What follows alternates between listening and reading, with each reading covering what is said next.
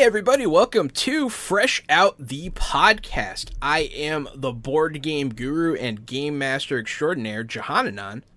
I am the co-host, one of the two co-hosts, I guess, of Fresh Out the Podcast. I'm used to being the only one during the week. I'm Casualty CDG, but you can call me Gary. I'm a retired child crimes and human trafficking detective turned tabletop titan and improv comedian.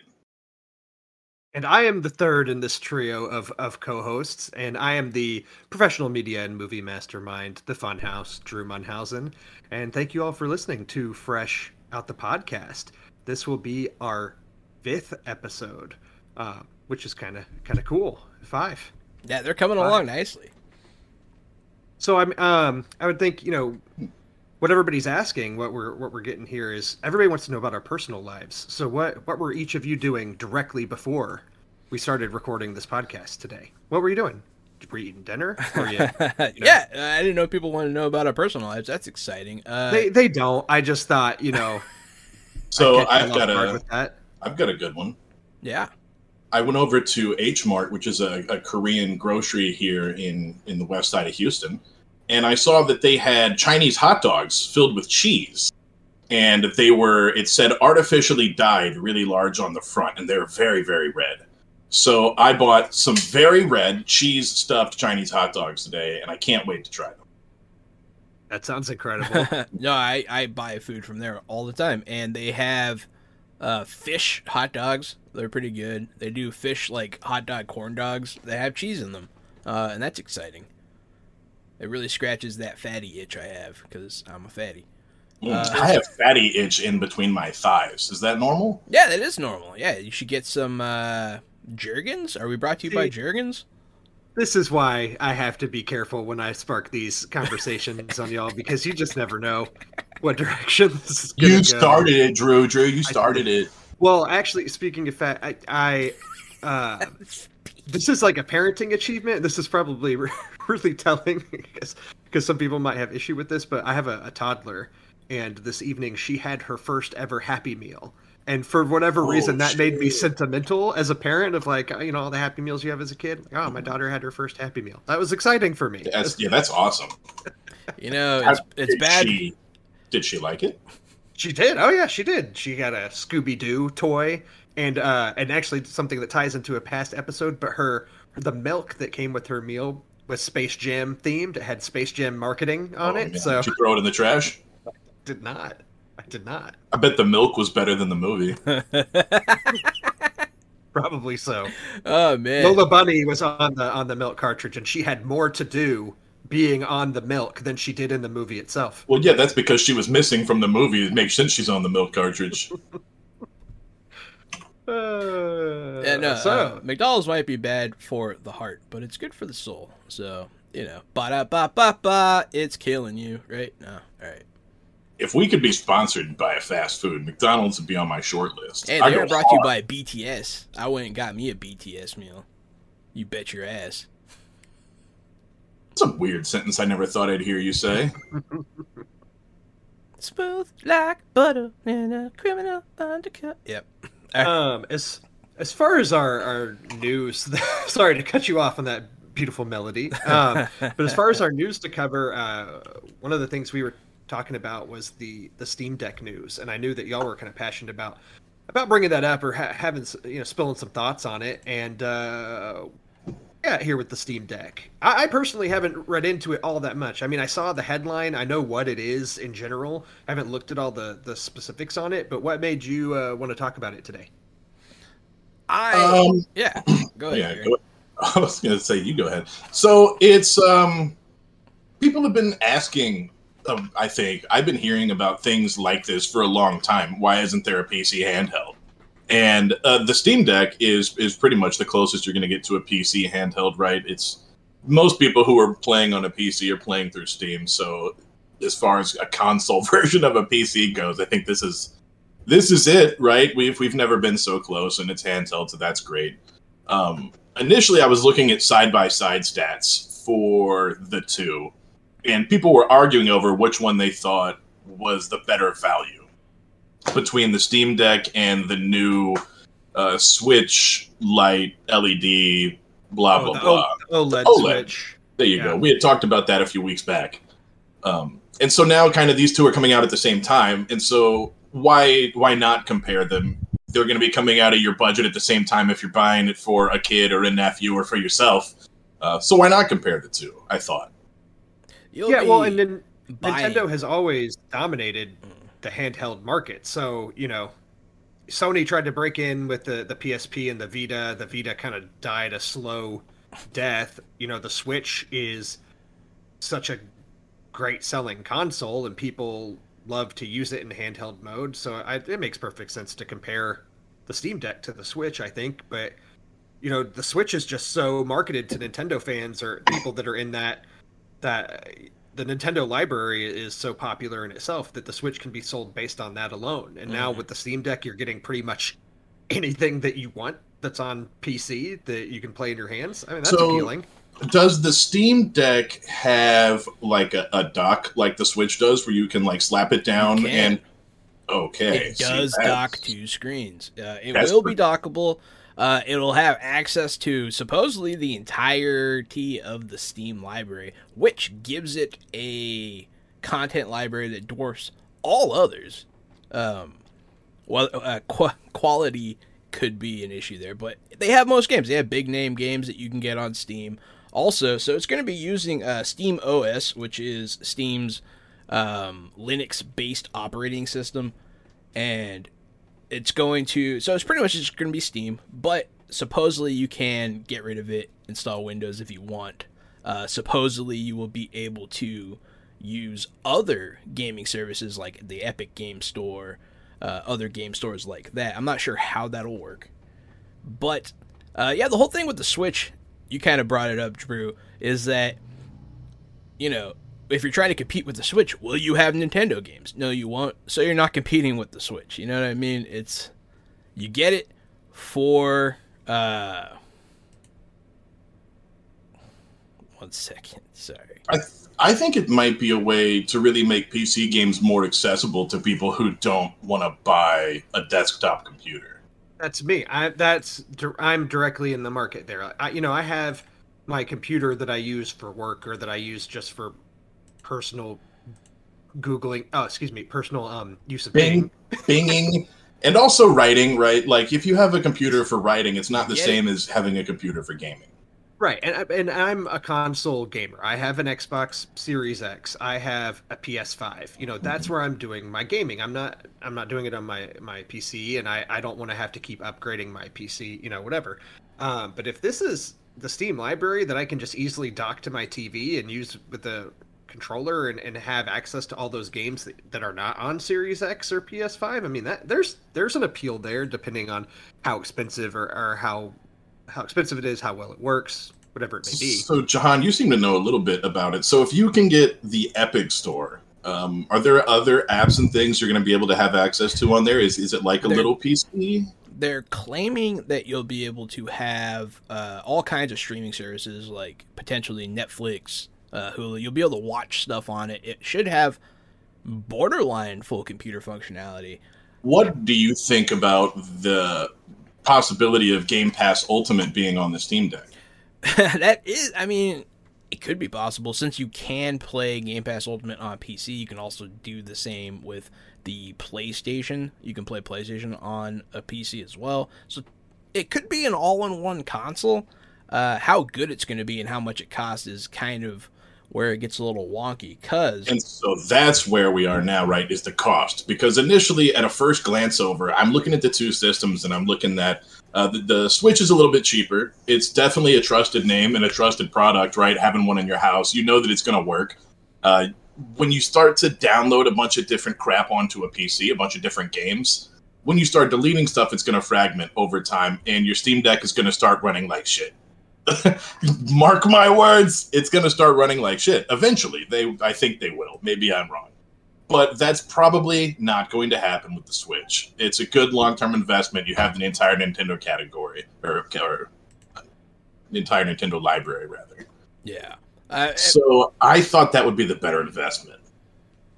I find it hard to think that Game Pass and things like that would be on it, just because Microsoft right now is really trying to push their cloud gaming service where you can just download the Game Pass, whatever the app is on your phone, and stream games to your phone through Game Pass. Yeah, you can. They spend a lot of money. Have done that. The way it works, I think they have to be on the same Wi-Fi, and then you can use a controller to play your games through your Xbox on your phone in any room. So it's pretty cool. You have to be on the same Wi-Fi. You can't just be on any Wi-Fi. I think so. And also, it turns on your Xbox. So, like, you are actually playing. You're really just casting to your phone. Okay. But the cost, so the cost of the Stream Deck is $400 for the cheapest model. That's what they're saying right now. It only has 64 gigabytes. And that kind of sucks. That's not much. Yeah, that's... for reference, Call of Duty Warzone is like 120 or 130 gigs at this point. Yeah, so, I have Cold War on my PS5, and it's definitely upward above 100 gigs for sure. Yeah, so I feel like it's kind of disingenuous for them to do. They are throwing this, so they have this model at $400 so that they can tote, hey, this only costs $400. They can put that on everything. They put it in your face, costs $400. Starting at $400. Yeah, but the next step up costs $529, and that's for a 256 gigabyte. So a significant increase, but damn, $526 for a handheld console. That's a significant increase. And what are the other perks besides more memory? Because that much memory doesn't cost that much fucking money. So actually, funny you say that. The difference between the 64 and the 256 has some of it has to do with the way in which the memory is. Like, one of them's like solid state, the other one is different. I'm not a big technical guy, but it should actually perform better in theory. So not only are you getting more memory, you're actually getting a different, better system. Yeah. Is the storage space upgradable? Can you add? They do have micro SD or anything? micro SD. Yes. Okay. So you can put micro SD. That gives it points for sure. But and I'm sure Steam has such a loyal fan base as it is. They're doing all their stuff, and I think that they probably know their audience in the sense that there's going to be your PC gamers that they're probably not going to be playing, Call of Duty Cold War or whatever other major release, necessarily on the Steam Deck. It might be those smaller games,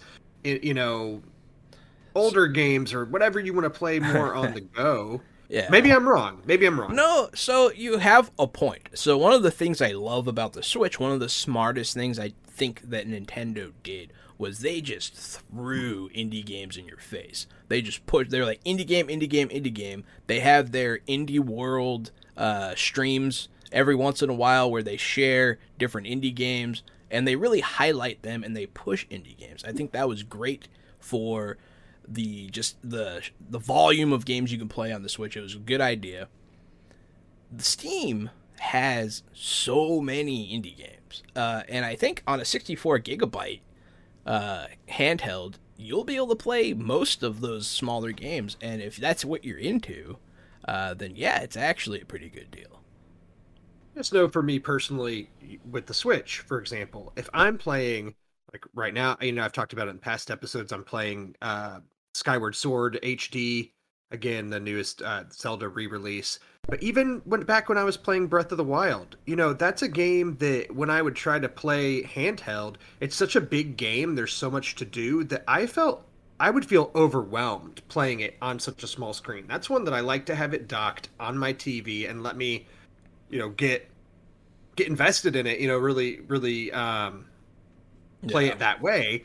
And whereas Animal Crossing is something that I could easily play handheld. I don't need that on my TV to go turn on for a few minutes, go shake my fucking trees or whatever you do in that game. I don't need that on my TV to do that. I tell you don't need it in your life at all, if you want to be totally honest. So if I want to play, Final Fantasy IV, an old game on my Steam Deck handheld, that's fine. But if I'm playing Call of Duty, the newest Call of Duty, I'm going to play that on my big TV, on a high-end console. Funny you mentioned Final Fantasy, because they recently on Steam released all the Final Fantasy games, like 1 through 8, like all the older ones, in one easy to purchase package. We are not brought to you by Steam, but I do like Steam, and I think it was like $80 for all of them. It was a bunch of games. I personally know someone who paid like $200 for Final Fantasy 2 on Super Nintendo, like after the fact. It's one of those games, man. It's a classic, you know, and yeah. Well, that's the problem with PlayStation because of their lack of backwards compatibility on their newer consoles. Mm-hmm. You know, if you want to play one of those old games, you have to wait for a remaster or re-release. Whereas with Steam, that stuff's just going to be there. That's, you know, and so that's an advantage that Steam has. Microsoft, luckily, has done so much on the backwards compatibility side and putting so much backwards compatibility games on Game Pass, too, to make them even more accessible. It's incredible, whereas PlayStation just Sony, I should say, doesn't have the same, like customer service and, on that end, really appealing to the modern gamer. It's going to be interesting to see where it all goes. I do not disagree. So yeah, that is definitely a huge thing that the Steam Deck will have going in its favor, because, I mean, even Nintendo's guilty of the backwards compatibility issue. We do have to wait for re-releases, even though they have reintroduced Virtual Console for Super Nintendo NES. The games, they only release like 2 a month. You know, it's just not... And they're not the ones you want. Like, where's my Mario RPG in the 7 stars? You know, where is my, Wind Waker? Where, all that stuff. Mm-hmm. To their credit, they do have a lot of Zelda games, but...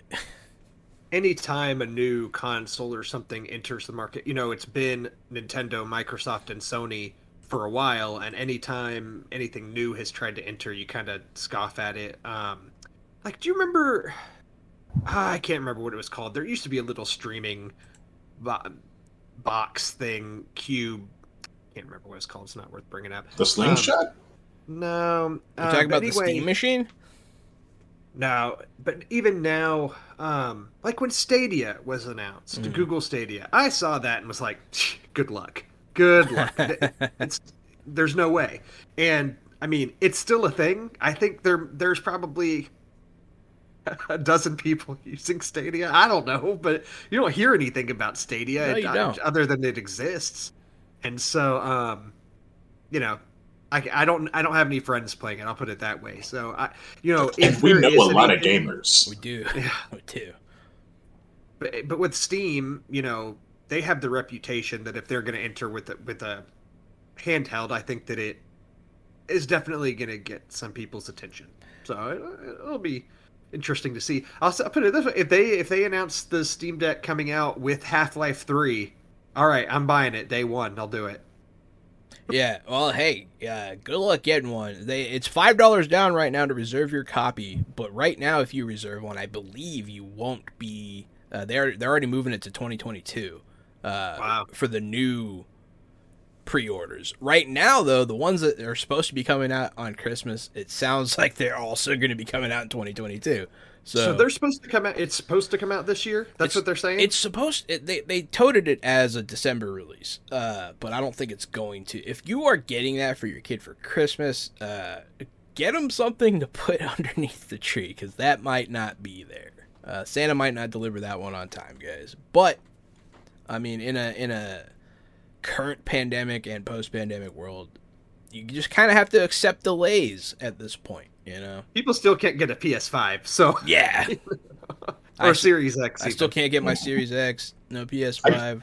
I gave up on a Series X, man. It's just never gonna happen. My brother-in-law has both. I'm just gonna get the next Xbox, whatever it is, in like 8 years. Right? Well, hey, I got my PC for all the streaming that we do, and it's been, I'm back on Steam, and I grew up on Steam, and I do love Steam. It's just, it's a tough sell for me personally. I have a PC. If you don't, and you need an affordable gaming option, like this might actually be really good for Jenny, my girlfriend. She really wants to get back into gaming. She doesn't have a PC. So like once upon a time, I got her a Switch. It helped a lot. This could help her get into because she's a PC gamer, and this could help her get back in that game at a cheaper price than a full PC. And it also seems that it might be upgradable, especially with the laws of ownership, meaning that you can alter your devices in the future, kind of coming under question, because you can't like open your Xbox and do stuff to it, or you're in breach of like legalities. But those things might change soon, and I like Steam, so maybe it's a maybe for me. We will see. That was a good discussion of the Steam. I did before we get off of this, I did a quick review of the Stadia real quick. I couldn't figure out how many monthly players they have, right? But I did find an article from Business Insider, which I think we can all agree is a decent, trustworthy source, from February of this year. And you will all be surprised to know that Google Stadia shut down its in-house development game division. So they're no longer going to make any original Stadia games. So, as we all know, when you don't have original content, you are just spiraling towards a fiery death and destruction. Unless you're very well Steam, because I don't think Steam had. Do they make their own games? Well, see, here's the thing though: is Steam is going to have Steam exclusives because it's going to be a PC. So it does technically have exclusives. Technically, because you can't play them on your Xbox, your PlayStation, or your Switch. It's funny that you talk about in-house game development, because another company has recently hired somebody that used to work for, I believe, Facebook and some other game company, and they are coming into Netflix to kind of. I don't have any. There's like no information about this really, other than Netflix is planning on doing some tests. They're going to slow roll out a few games to see how it goes. I don't think that they're committing to it. I have an idea here. Yeah. Let's just not waste anybody's fucking time and hire the Stadia people onto Netflix and let Netflix know this is a waste of their fucking time. It's going to be an abysmal failure. Well, see, because like they have a lot of stuff going for them though. They have built in. People already have Netflix. Everyone already has Netflix. You're going to see the game pop up, and you're going to have the option to play it at no additional cost. So that's actually huge. It's already there.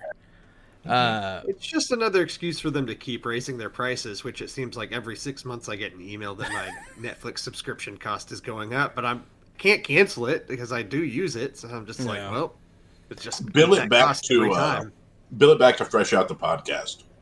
There we go. We'll pick up the tab for you, Mr. Business expense. Yeah, it is a business expense technically now, because then we can all use the same accounts and call it business expense. Oh, that'd be cool.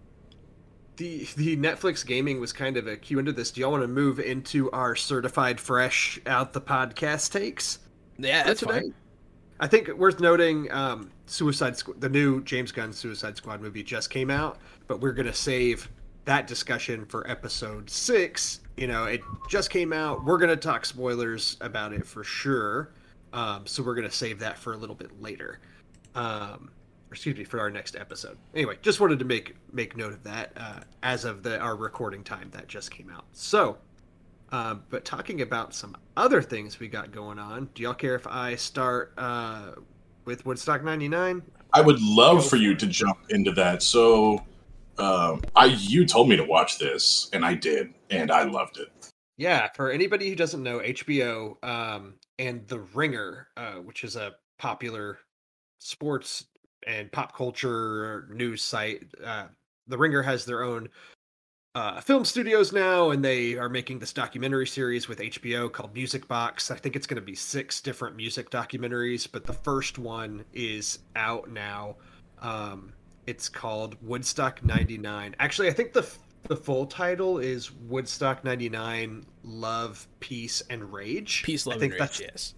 Peace, Love, and Rage. That's the full title.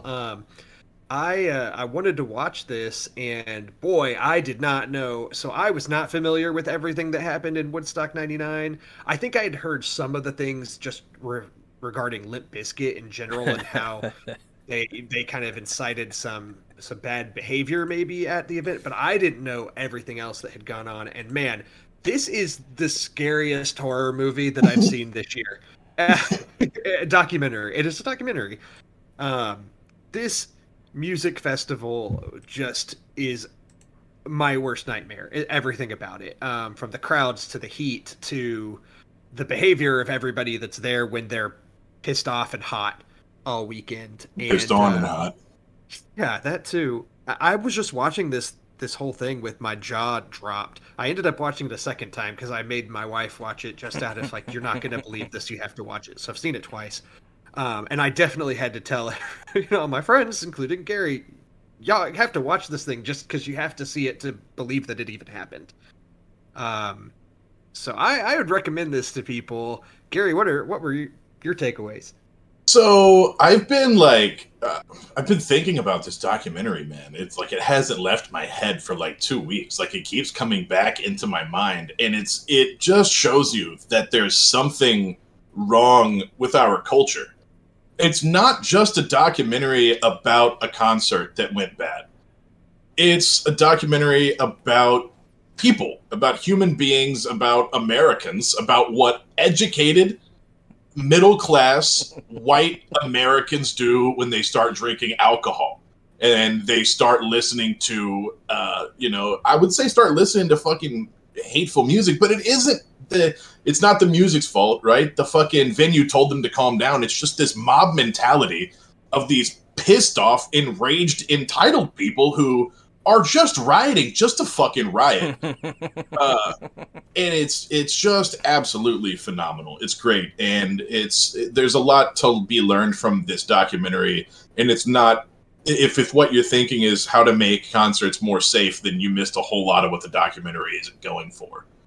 It's a fascinating culture study. It dives into. I think it's just interesting to see where music was at that time too, and they spend some time in the documentary talking about that and how, Nirvana had kind of opened the door for this grunge movement that took over. That was not.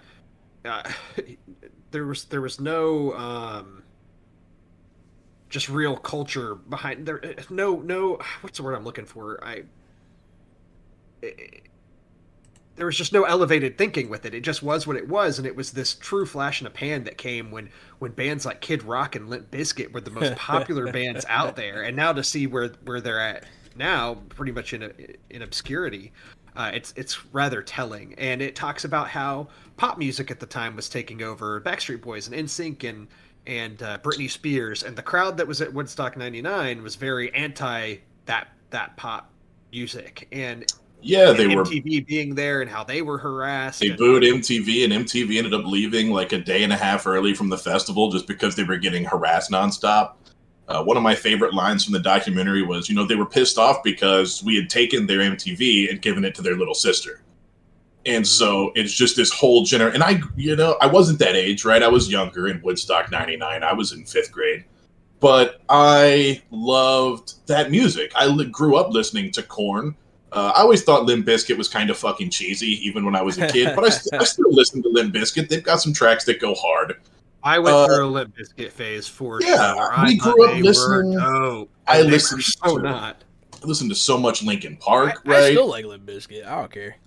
Metallica at the end of that show. Metallica's the last band to go on stage. Of course, I listen to Metallica. DMX takes the stage. Like those are the bands I grew up listening to. So to see these people responding the way they do to the same music that I listen to, these people aren't so different from you and I. These people grew up listening to what we listened to in the fucking same neighborhoods we came from, but then they go out there and act like fucking monsters. And, there's a scene involving the DMX performance that I found to be chilling, just awful, and yeah, it's terrible. And then also just all the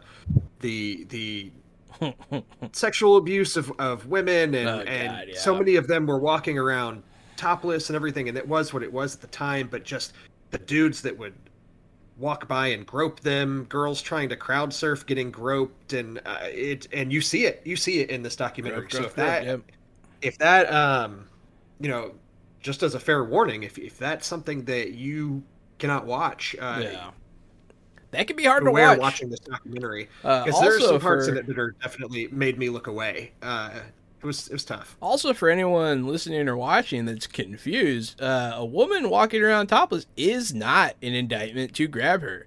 A woman, the only thing that a woman can ever do to give you that permission is to give you permission. So, I just want to highlight that point in case you're in case you're a monster and you need to clarification. And I know that we don't usually have to tell our viewers things like that, but spread the news to the motherfuckers that you meet along the way.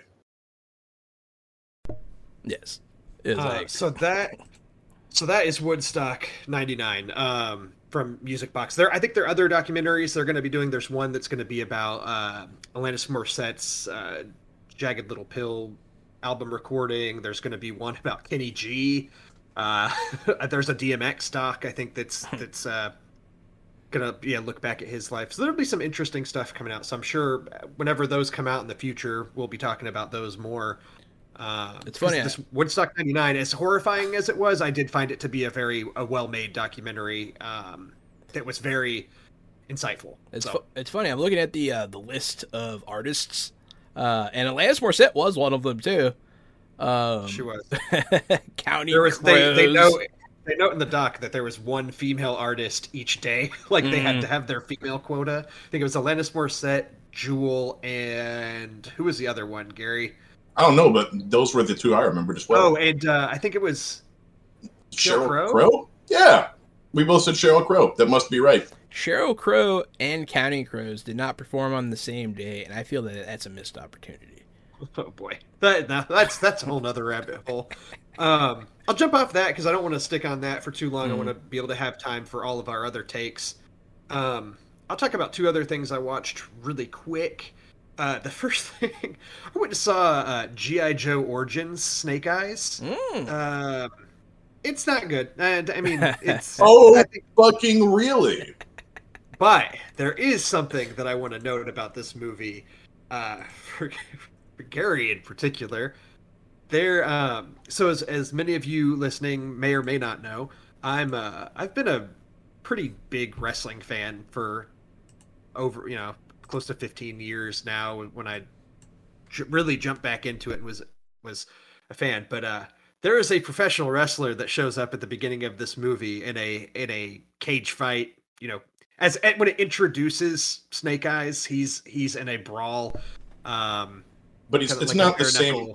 It's not the same professional wrestler from the second G.I. Joe movie, Dwayne "The Rock" Johnson, is it? No, it is not. This is a different one. This is just a small part. He's in a fight with Snake Eyes and gets destroyed.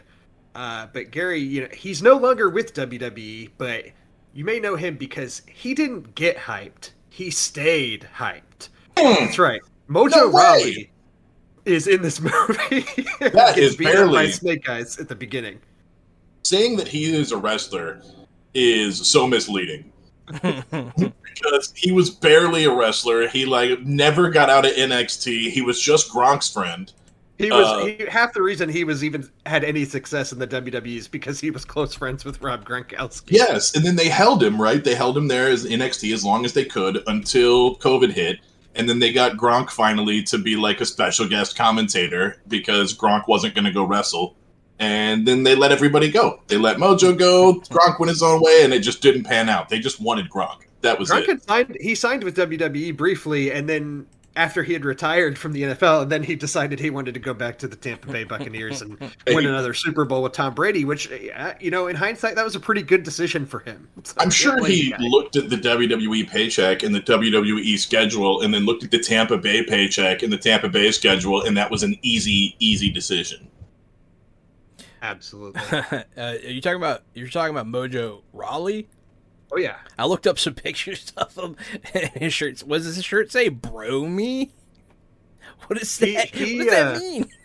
His whole gimmick was that he was just always super amped and high energy, but it came off as annoying when you were watching it. And so there was another wrestler that fans, for the most part, liked, named Zack Ryder, and they paired Mojo Rawley and Zack Ryder together as the hype bros for a while, as just ultimate bros. Zack Ryder's the best.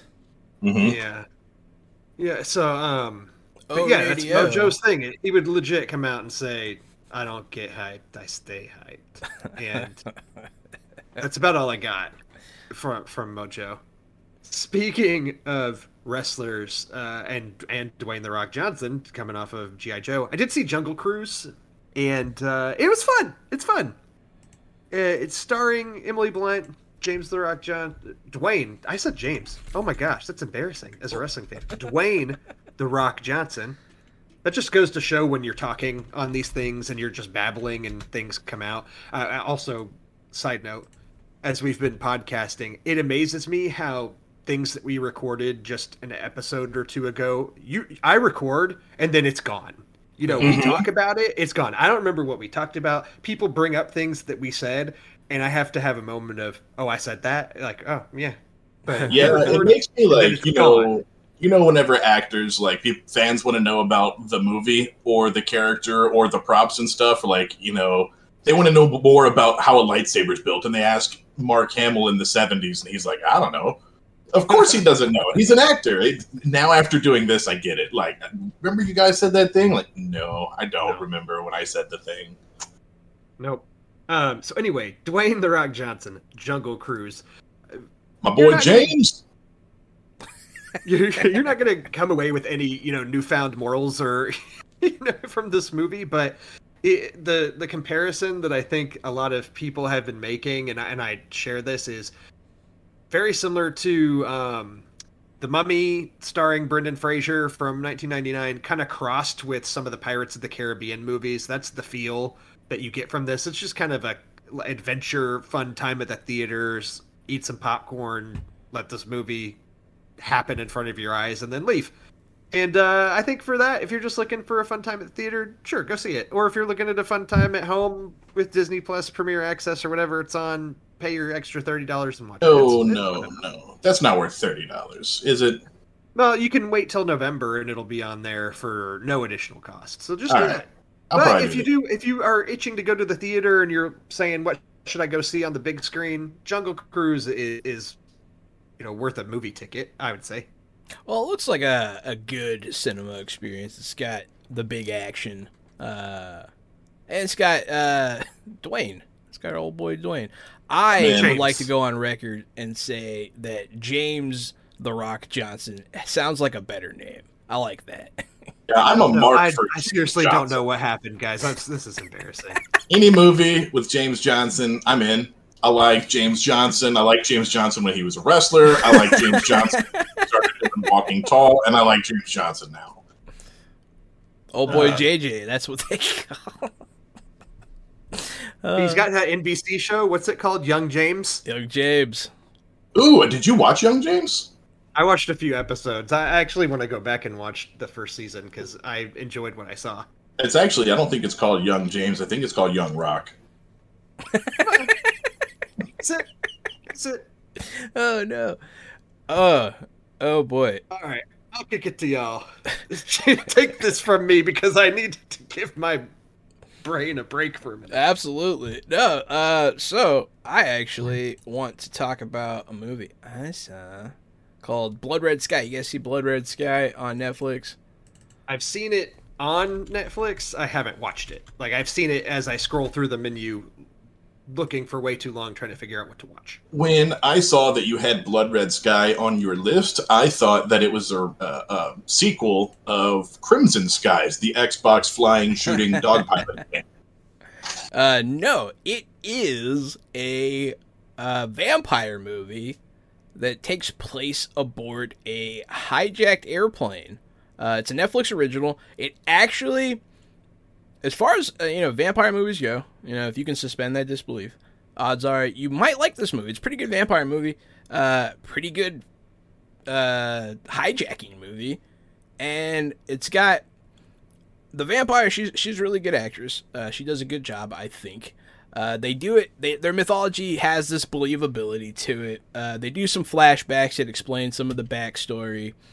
And it just kind of winds up being, it's not what you expect. The vampire's not the bad guy. The vampire is just trying to live her life. that as it is, and it's just cool. It's different. It's a different take, and mostly because it's on a plane as well. I guess it does kind of have those Flight of the Living Dead vibes. I immediately was like thinking, if you think snakes on a plane is dangerous, just wait until you see vampires on a plane. Right? No, Flight of the Living Dead's a zombie movie on a plane, and that is actually a really good movie. I would go to bat for that movie. But Blood Red Sky, I say watch it. I thought it was good. I actually enjoyed it. I like monster movies. I don't know. I don't know what to say about it. I'll check it out. It's one of those intriguing ones, but I just haven't set to. There's other stuff I wanted to watch, but I did see it on there and it looked intriguing. But I'll have to check it out at your recommendation. Yeah. One of the bad guys is from DC Legends of Tomorrow. If you've seen that show, he's the pyro maniac guy. I forget his name in the show, but yeah, he's in it. Guy from Prison Break? Maybe. No. The guy from Prison Break is Captain Cold on DC's Legend of Tomorrow. No, I think they're both in it. Are they both in it? Yeah, I think they're the fire and ice. Okay, yeah, it's the fire guy, the bigger dude. Yeah, he's in it, and he was pretty good in it too. I liked the movie.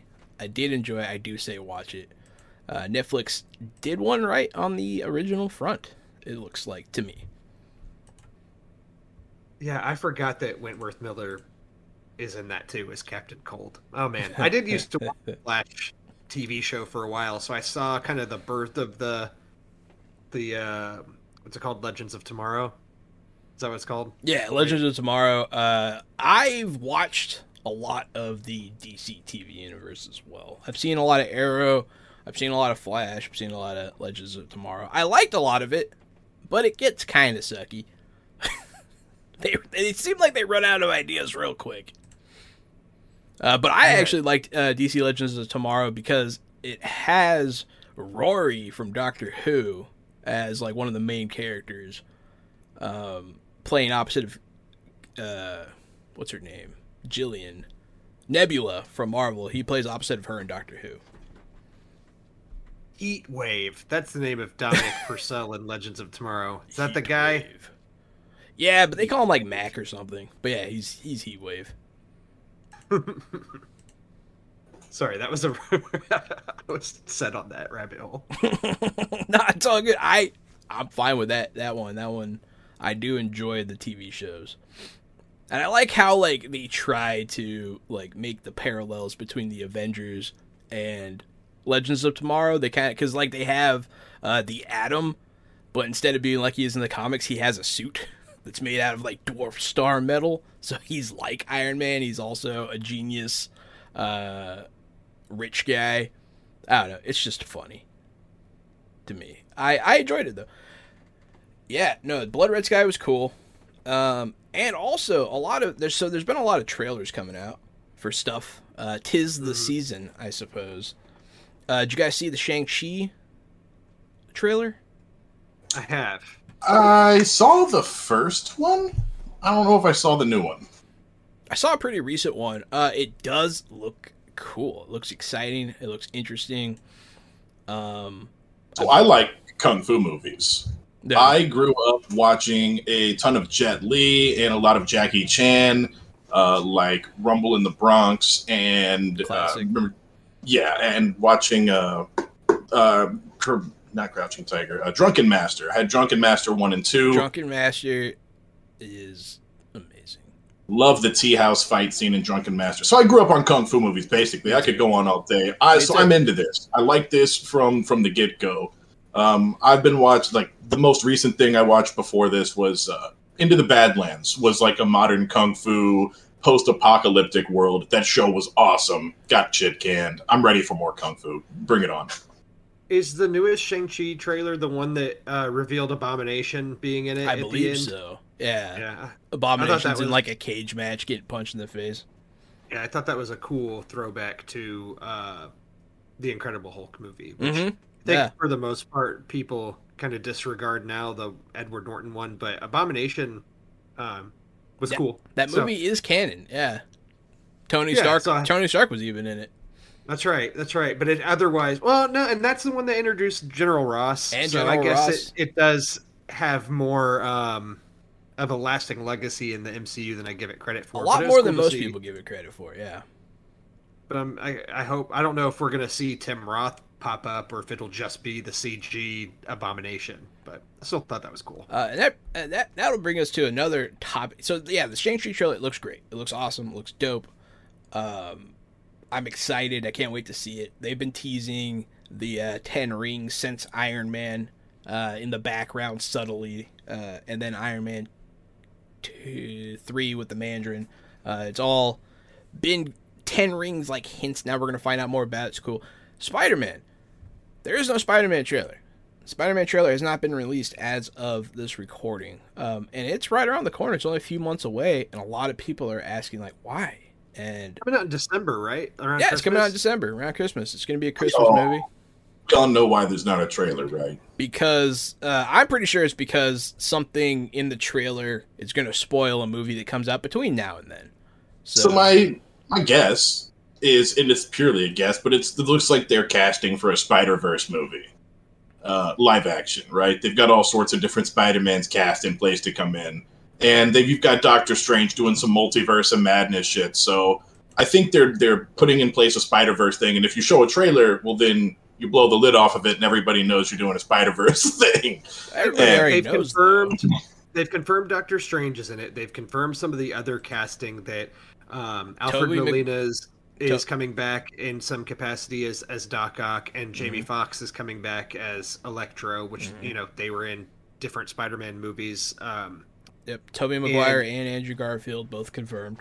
I don't think they are confirmed. Are they I think not that confirmed? I think they've been heavily rumored. I think Andrew Garfield was asked about it in some press recently, and he kind of, avoided answering the question, like really giving a yes or no. He gave a no answer basically, but he didn't say no. So I'm very intrigued by it. There's also rumors that, and I guess potential spoilers if rumors to you are spoilers, but I've heard rumors that the main bad guy of this next Spider-Man movie will be Willem Dafoe's Green Goblin. And I don't know if that's true or not. Really? Well, I'm hearing Sinister Six. Yeah, that they're really going to be doing some stuff to set up there. So I think it'll be interesting to see. I don't think this trailer not showing up yet has anything to do with any of that, honestly. I just think that it's because they still have Shang-Chi and Eternals to come out. They've still got Black Widow in theaters now, and it's for the most part underperforming still due to the pandemic and its availability on streaming. So my guess would be we might see a Spider-Man trailer debut around the time that Shang-Chi comes out in theaters. Yeah, I'm hoping. Because having a Shang-Chi trailer and an Eternals trailer and then a Spider-Man trailer on top is just a lot of marketing for them to be doing it once. Not to mention, they did officially announce that the Hawkeye TV show will be coming out in November, right around Thanksgiving. So Marvel, like this year, literally this year in the MCU, we got WandaVision, Falcon Winter Soldier, Loki, Black Widow. We're gonna get Shang-Chi. We're gonna get What If, which counts as MCU stuff. We're gonna get Eternals. We're gonna get Spider-Man. We're gonna get Hawkeye. We're just getting so much MCU stuff this year that I really just think it's a marketing thing that they're not trying to overwhelm us too much. That being said, I think around September is when we'll see it for a December opening. Yeah, I really think that something in the trailer would potentially spoil something between now and then. That's my theory. I think that maybe like the sky is purple and they don't want you to know yet or something. You know what I mean? Like I think that something is going to spoil either the Eternals or maybe Hawkeye or something if you saw. Or also your theory that they don't want to reveal the Spider-Verse yet could also hold true. Not to mention, just talking about MCU, and then I think Doctor Strange and the Multiverse of Madness comes out in like the March following. So Spider-Man will be in December, and then Doctor Strange 2 right after. Doctor Strange to come out as soon as Loki was over. I'm so hyped. That's when I wanted it. I wanted it like the next Friday. Did you guys see the sync up of the last episode of Loki and WandaVision? No.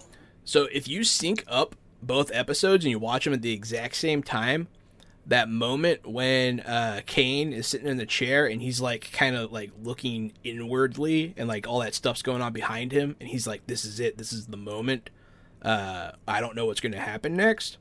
It syncs up exactly with the moment that Scarlet Witch like becomes Scarlet Witch and like activates her powers and like kind of potentially destroys reality. So it's kind of cool. I saw a TikTok about this. Yeah. That is where I saw that. I see That's a lot cool. of stuff on TikTok. I'm addicted. But yeah, no, yeah, it was really cool. I am so hyped for Doctor Strange. I'm so excited. I've been a big fan of Benedict Cumberbatch ever since Sherlock. Was it the first thing I saw him in? I've always loved him, and I think he's great as Doctor Strange. Belly Stitch Waterhatch? Benedict Cumberbatch? Okay. Yeah. Did you guys... also, one other trailer. It was very brief. It was a very short, like, little teaser. But Stranger Things 4, Season 4 is confirmed, I believe, for 2022 release now. They've actually... kind of for the first time really been like, hey, here it is, look at it, it's coming. Which, going to your point, we have a Stranger Things season 4 trailer that comes out in 2022, but then not a Spider-Man trailer that still comes out this year. So Exactly. Yeah, no, definitely. I can't wait for that as well. I like Stranger Things. I've enjoyed it. Even the 3rd season, I liked. A lot of people complain about it. I was like, no, I liked it. It was good. What do you want? It was cool.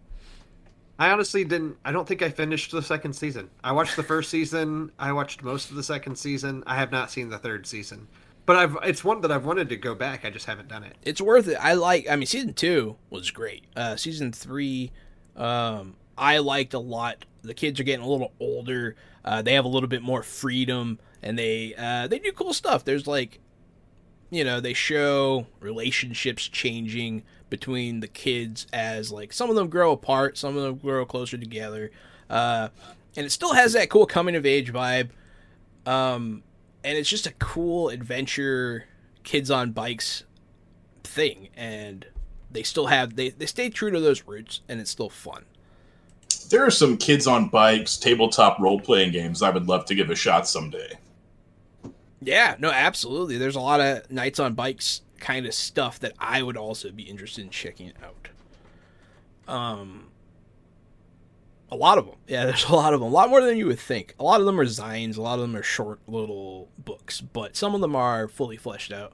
So that could be cool, too. Did you guys have any other trailers? Because I had some stuff about Kickstarter that I wanted to run down. Do it. Do it. So let me go to I Kickstarter dare you. real quick. While you're doing Dog, dare Kickstarter, you. cover one of mine. Which one? Avatar. Oh, Avatar, right. I was going to cover it in the next episode, but if you're doing some good Kickstarters, let me drop you. Yeah, I wanted to do a Kickstarter roundup in the first part because some of these are very time sensitive, especially the first one I'm going to talk about. Spire's End Hildegrad is a adventure, solo or cooperative adventure for, I believe, 1 to 2. Yeah, 1 to 2. It's a card game. It's narrative driven. It's kind of like a choose your own adventure. The artwork's amazing. There's only 4 days left to go. It's fully funded. And it's the sequel to Spire's End. It's supposed to be really good. I love the artwork. That's what really drew my attention. Some of the other ones that are coming out, actually, let me check my notes here. The big board game releases, they're very popular on Board Game Geek right now. People are very interested. The first one is Aredia, the path we dare tread. It looks like an adventure game. It looks like a smaller box, so it's probably not too expensive. And that one, you got some time. That one's got 24 days to go. And it looks cool. It looks pretty. The box artwork's very cool, and it appears to come with miniatures. You know what? The way perspective is, that might be a huge box. Oh, wow. No, that box is gigantic. Okay, never mind. Psych. It's a big game. but it looks cool, and it has all this adventure stuff. It looks almost like a lighter Gloomhaven kind of thing. It has like a board. You go on adventures. You're doing that kind of thing. Looks really cool. Also, Dragonbound, an asymmetrical strategy game. For those of you who don't know, asymmetric. It just means that. That sounds cool. Everybody plays kind of different in an asymmetrical game. Yeah, right? I just typed in. I was trying to type in Dragon Bond. I typed in Dragon Bong. What'd you find? Nothing Anything came good? up. Surprisingly, actually. That's disappointing. Why is this? Not Seems like up? there's a niche market there. Yeah, possibly. It's called Dragon Bond Lords of Vala. It has some minis. That game was not too expensive, and it also has a. It has a low board tag. It's asymmetrical. A lot of dragons. I think you play as dragons, and it looks really cool. Also, Green Hell, which is a video game that's pretty popular, is now a board game. It's on Kickstarter now. 15 days left.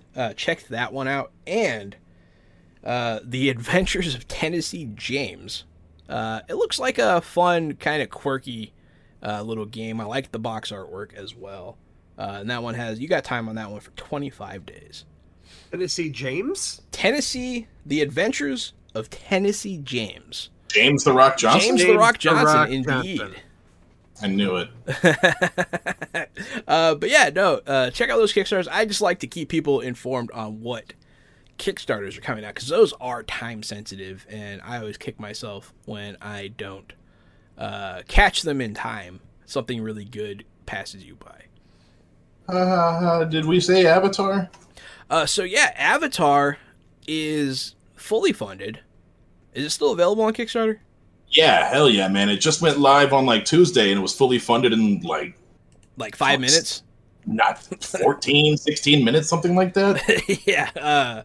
No, Is this Avatar like The Last Airbender? Yes, or Avatar like the Na'vi in James Cameron's magical world of blue aliens? So glad that you asked. There actually are role-playing games for both, obviously, because of course there are. Why wouldn't there be? So this one is Avatar The Last Airbender. And we took a look at the quick start guide. Holy crap. A couple of Fridays. Yeah, big truck. It had no. I was talking about they've raised their $3.5 million for this Kickstarter. Yeah. Wow. Their goal was 50,000. They weren't sure if they were going to hit it. It just went up while we were watching too. Yeah, they have 30,000 backers. The number is literally going up before our eyes rapidly. 25 days left to go. They have some really cool rewards. Some dice from Level Up Dice are available through one of their pledge levels that are very nice metal dice. You can also get some polyurethane themed dice. This is a 2d6 system. We went over it recently, like last week, right, Gary? Yeah, and so I would say the things that mattered from what we went over it, if you're just a casual gamer and you're curious, you can play any kind of bender. You don't have to like pick a thing to do it. You can be any kind of bender, and if you're not a bender, then you're a weapons guy, and if you're not a weapons guy, you're a tech guy. And so everyone is balanced and equal. It's a narrative type of adventure storytelling game, and on your page is a black and white meter where you have to try to balance your, two different stats against each other, depending on what type of character you are.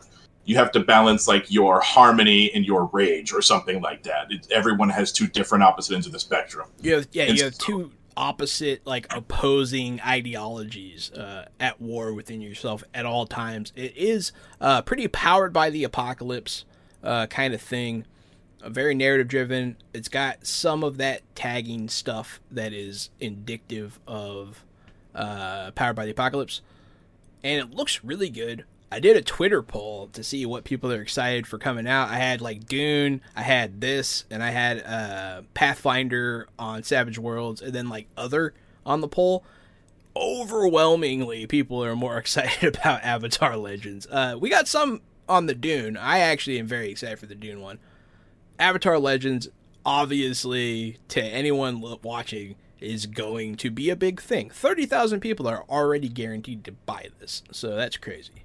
You're going to see it all over Twitter. You're going to see it all over Twitch. People are going to be streaming this and playing this, and it's going to be fun as hell. And we want to play it already. We do. We do want to. It's a great world for a tabletop RPG. Like even It me, is. I don't dip my toe into all these different games as y'all dive in, but that's one that I would be like, oh, I would play, an Avatar one shot or something. That sounds fun. There's some cool stuff too, where like your character you don't always take damage in the normal tabletop way, right? You don't have to get hit by a spear to take damage. You can literally, like, you're having a conversation and your character runs out of things to say, or you fail too many checks, and the game master tells you that you can take like internal pain, like you feel embarrassed in this scene, and so you take a point of damage. Yeah, you can take like emotional damage. It's really interesting. It's also a game that doesn't have like a flat out like, hey, you died. So, and games like that tend to be very good for like kids. You don't want them to be fighting for their lives all the time necessarily when you're playing RPGs with kids. And also just the general theming makes it good for kids. But if you want a more lethal game, they do have periods of time in the Avatar setting that have like wars going on. Most of them, really. We talked about the time when Aang was frozen, that time period, and there is no Avatar. We imagine that to be pretty messed up, story-wise. The Fire Nation takes over almost the entire world, cleanses the world of air nomads, and almost wipes out the water nations. Yeah, that particular time frame has genocide, so that's a little rough. But you don't have to play then. You can play at any period in the system, and they have rules for each. So no one gets to play an Avatar. No one gets to be the Avatar. No, that'd be silly. Hey, do you see the deluxe dice pack for $100 for the supporter? No. I want it. Is that the level up metal dice? Yeah. And they're all black. You're talking about the bag. Yeah, the bag's cool. The bag? No, under the bag. Two under the bag. The deluxe dice pack. Let's not go too much into talking about our dice bags on today's show. Okay, can we keep it rolling? We'll table the dice talk for now. But yeah, that one's exciting. Dice bag. Gary also had some other things on his list. I did. I was so excited for the Ascent. You guys remember me talking about the Ascent? Yeah. Remember how excited you brought I it was? up in your big kind of Game Pass promotion of upcoming things you're excited for. Yeah, I've been excited for it. I've been watching the Ascent for almost like 2 months now. I pre-installed it. I was watching, waiting. I was a little disappointed with Cyberpunk 2077. I played it, beat it. I almost 100% that game. A little disappointed, not going to lie.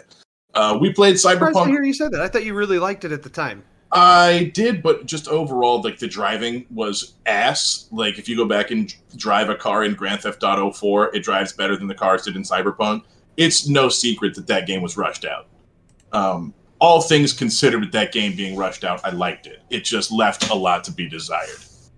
And I didn't like the Witcher games, so this isn't coming as some fanboy from the studio. I couldn't give a shit about CD Projekt Red. I thought that Cyberpunk was fine. And I wanted more, so we played Cyberpunk Red, the tabletop role-playing game, for a while. That was fun. And that still left me wanting more Cyberpunk. So I was excited for the Ascent. It's co-op, twin-stick shooter, which I wasn't stoked for, but then it's also kind of a skill-based like Diablo, so the twin-stick kind of comes second, I think. It's more of a Diablo-like, but you just have guns, so you're twin-sticking it. It crashed on us the first night. It crashed on Jahan and I 3 times in a row. We did not get to play the game. We didn't get through the first 7 or 8 minutes of content. The entire game would crash all the way back out. Networking errors, reconnecting, just problem after fucking problem. No dice. I think that was specifically because you were trying to play online together. I think that same day I had played earlier by myself. That's and exactly I played right. The first hour and didn't have any issues. So you told me, no problem, single player. And then another friend of mine whose name is not Chad, but we call him Chad. He was playing all day by himself and having a great time. I saw him online. I jumped online. We got into a party. We played together for like 35, 45 minutes. No problem. We had a third guy join us. We played another 25 minutes, no problem, and then crash, over and over. We couldn't play 4 times in a row. And so I would say this game should not have been released if you can't get your fucking networking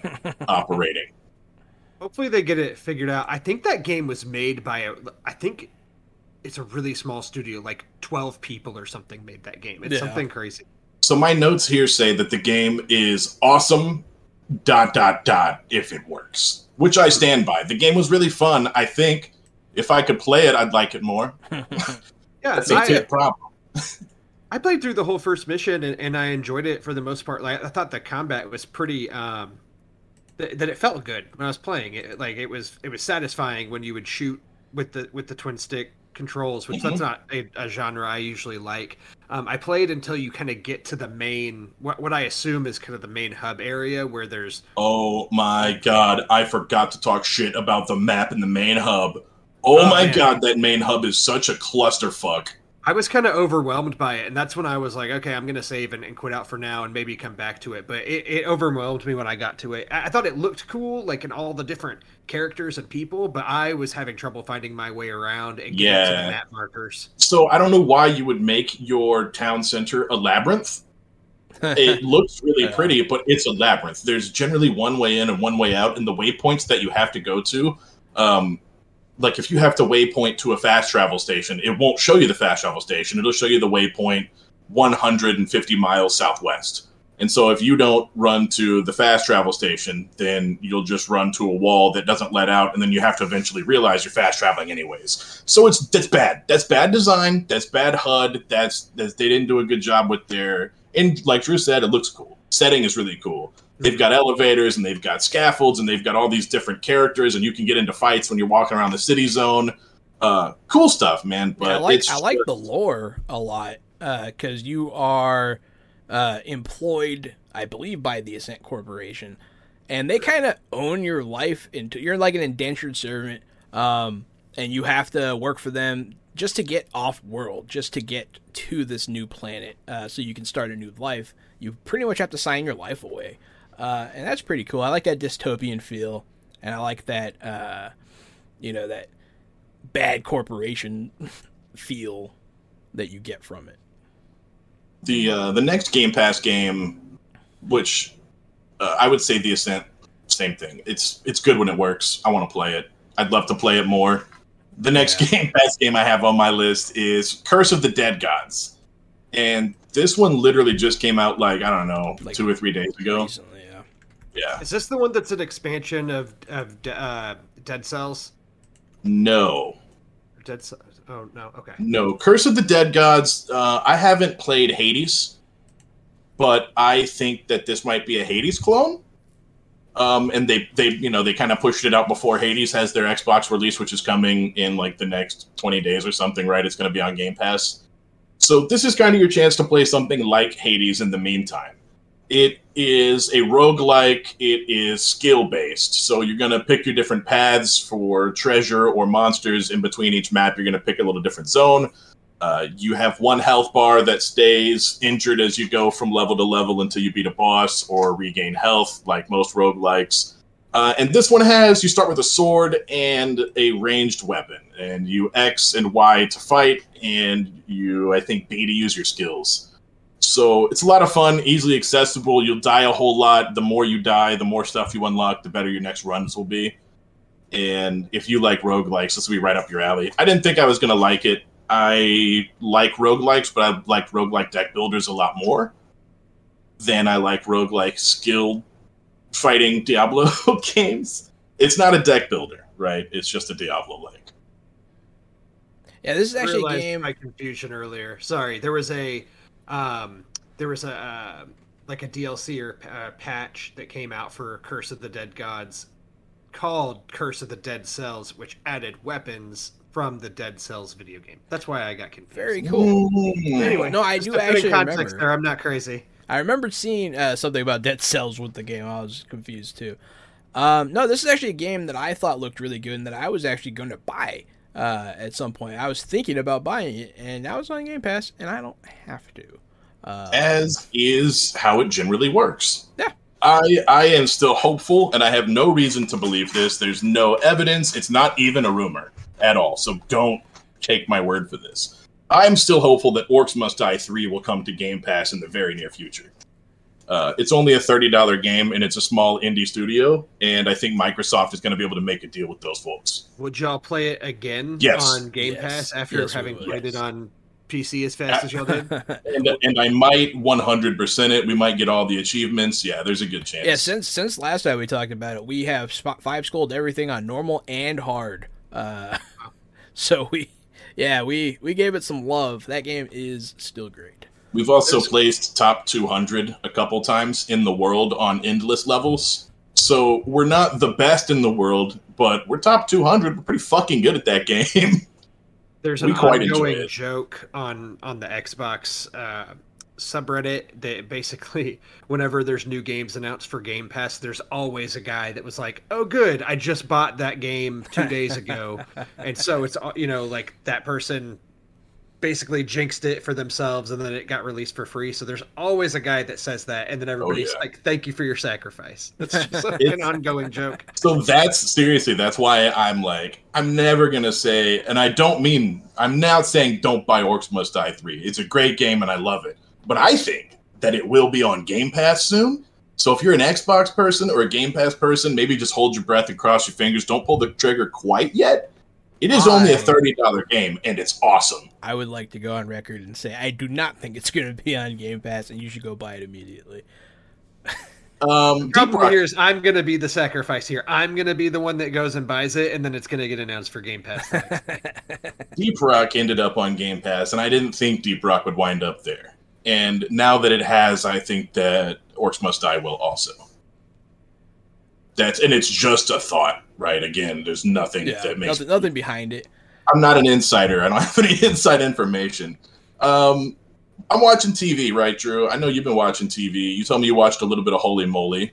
I did. I had that on my list for this app. I just was gonna comment on some of the shows that y'all had recommended in past episodes.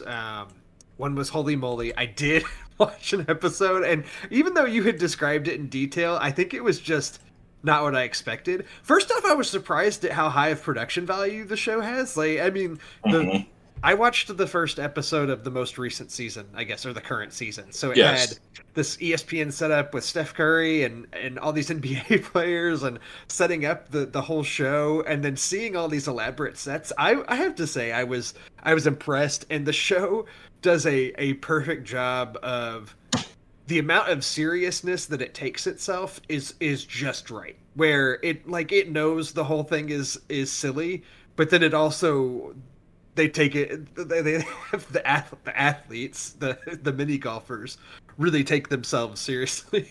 And to me, Joe Tessitore, or having him there, brings some level of professionality to it. Professionalism that is just like when you watch Most Extreme Elimination Challenge or any of that old silly crap like that. It's always a Wipeout. Total Wipeout was the same way. All the hosts are always over the top, and they're like, "Whoa, they fell! Oh no, with the whoa!" But when you have Joe Tessitore, he's just calling it like it's a street sport game, and that kind of call is so good. As for me, as someone who I'm not usually a fan of Rob Riggle's comedy, the two of them together is actually a pretty good pairing, and I actually thought the humor was pretty good from the commentary side. I love Rob Riggle. He's hilarious. So I was gonna say after you're done watching Holy Moly, have you had the chance to watch Lego Masters yet?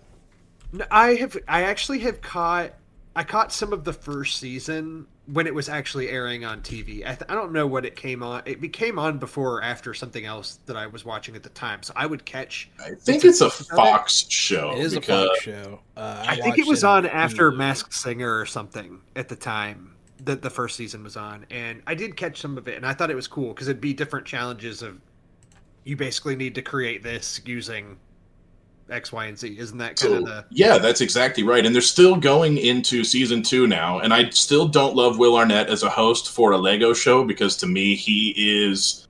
I like Will Arnett when he is a hateable douchebag because to me, he plays a hateable douchebag so well. But you don't want your TV host on your show to be a hateable douchebag. Oh, and he's Lego Batman. So of He course is. That's right. there's like it's an in joke there. I get it. Haha. So yeah, so he's I don't love him as a host of that show. I like Will Arnett, but again, I think he's super hateable in a good way, and that's not good when he's wearing a leather jacket and he's got his slicked back hair and he's acting like an asshole to people who are building art with Legos, because a lot of these people are introverted or they're more shy, and you don't need Will Arnett walking around fucking fluffing himself out like a turkey being a dickhead to people for TV's sake. I just don't think he's a good fit for the people on the show. I do like the show. The show's still going. This season, they have done you have one Lego brick that's suspended from a wire, and then you have to build something around that one brick. So you build these giant immaculate sets that are hanging. So there's some really cool stuff they do there. One of his challenges, they come into the studio and he has like a perfectly made Dodge Viper Lego car, and everyone is standing at their stations like 30 to 45 feet away, and he just shatters the car. And he's like, oh, I hope you guys had a chance to look at it, because your first challenge is to build that as close as you can to my perfect model. And so they have, of course it's cut up because it's their first challenge, but it's basically like a little 12-minute segment of the show where these people are trying to build a Dodge Viper in their mind from scratch. So a lot of fun challenges, good show. I would say it's the same as Holy Moly. It's a good background show if you're eating or you're hanging out with somebody and you just want something on in the background. Really, you could fast forward to the end to see all the cool builds and be done with it, but it's good trash TV to just have on. I saw all. I was a big Lego kid, so I was also a big Lego kid. I saw all of season 1. I liked it. Haven't seen season 2 yet. I do not hate Will Arnett as the host. I have no issue with him. I like Will Arnett a lot. I think he's a fine host. He is kind of mean to them sometimes, but I think it's funny. I don't know. But he's like, and maybe I'm wrong here, but he's from Arrested Development as Joe, and he's a stupid, fucking hateable idiot. And then he is also he's in an episode of 30 Rock, a couple episodes of 30 Rock. He's the ex-boyfriend for the main character. He's also BoJack Horseman. Fucking hateable jackass fucking douchebag. He plays a hateable fucking jackass dude. That's absolutely his typecast, but I have no issue with him. It's not good for a TV host. I mean, he's not actually a douchebag. I don't know. He's rough. He's a little rough, man. Maybe. I like him. I actually like the two Lego people who are on the show. Just the guy and the girl that are actually from Lego. The actual master builders, yeah, they're really nice. I think they would be able to host the show just fine, and you could cut Will Arnett's contract out of there. And then I think the last thing on our list to talk about this episode was He-Man. Okay, I'm gonna save. I wasn't gonna be a rant necessarily. Okay, we talked last time. I had never watched really much He-Man. I didn't have any kind of nostalgia for it. Y'all talked about the new Masters of the Universe Revelation show that's Kevin Smith's the showrunner for it, that's on Netflix. And so I was like, I'm gonna try this. I'm gonna dip my toe into the world of He-Man and the Masters of the Universe. I've watched 2 of the 5 episodes, so not like a whole lot. And I'll say this, I had fun watching it, but it's just one of those things that as I'm watching, I'm like, how did this become a thing? Like, how did He-Man become such a popular thing? And it has to be the timing of the 80s. Yes. But some of the characters and the things in it are just so fascinating. Is Man-at-Arms a classic character from... Oh, hell yeah, bro. Yes, he's a classic character. Has he always had the very phallic-looking helmet? Oh, hell yeah, homie. Oh, yeah. Always been his design? Yeah, that show's all about dicks and abs, bro. Yes, sir. Get with it. And also, I couldn't get over the fact that this is such noob stuff for people that are long-time fans. So like, how's this idiot not knowing this stuff? But even like Castle Grayskull, that sounds like it should be the name of the evil side's lair. Like Castle Grayskull to me sounds like an antagonistic lair, but that's the good guy place that He-Man's trying to protect. Snake Mountain, sure, that's antagonistic as hell. And Snake Mountain, sure, but Castle Grayskull, even the design of it, giant skull. Oh yeah, it looks like a bad guy building. It's almost like they drew the castle first and then decided to make a show. Maybe they do eventually explain a bit more about Castle Grayskull, which I think they dive deeper into the lore. They go on a pretty cool journey, led by Teela, who is in the first episode going to become the new Master of Arms. And they do a pretty cool job. It has a lot of female leading going on in the show throughout. Evil Lynn joins the team. I like Evil Lynn's journey a lot in this show. And yeah, dude, it's so 80s, man. It's so 80s, so ridiculous. I had seen some blowback to the show. I guess people, online chatter, complaining that the show that typically He-Man is at the center of, that there's a surprising lack of He-Man in the show, which, having seen the first 2 episodes, I guess I kind of see my butt. Why that's, because I don't know if it's spoiler to say that I've watched the second episode. He-Man's not in it at all, except for you know, a flashback or something. It really seems like Teela is kind of the lead. Yeah, she is absolutely the lead. I feel like they really use it as a chance to explore the other characters, and they do flesh some of them out very well in this. I think it's great. I think they get the female characters out from under the thumb of being male support.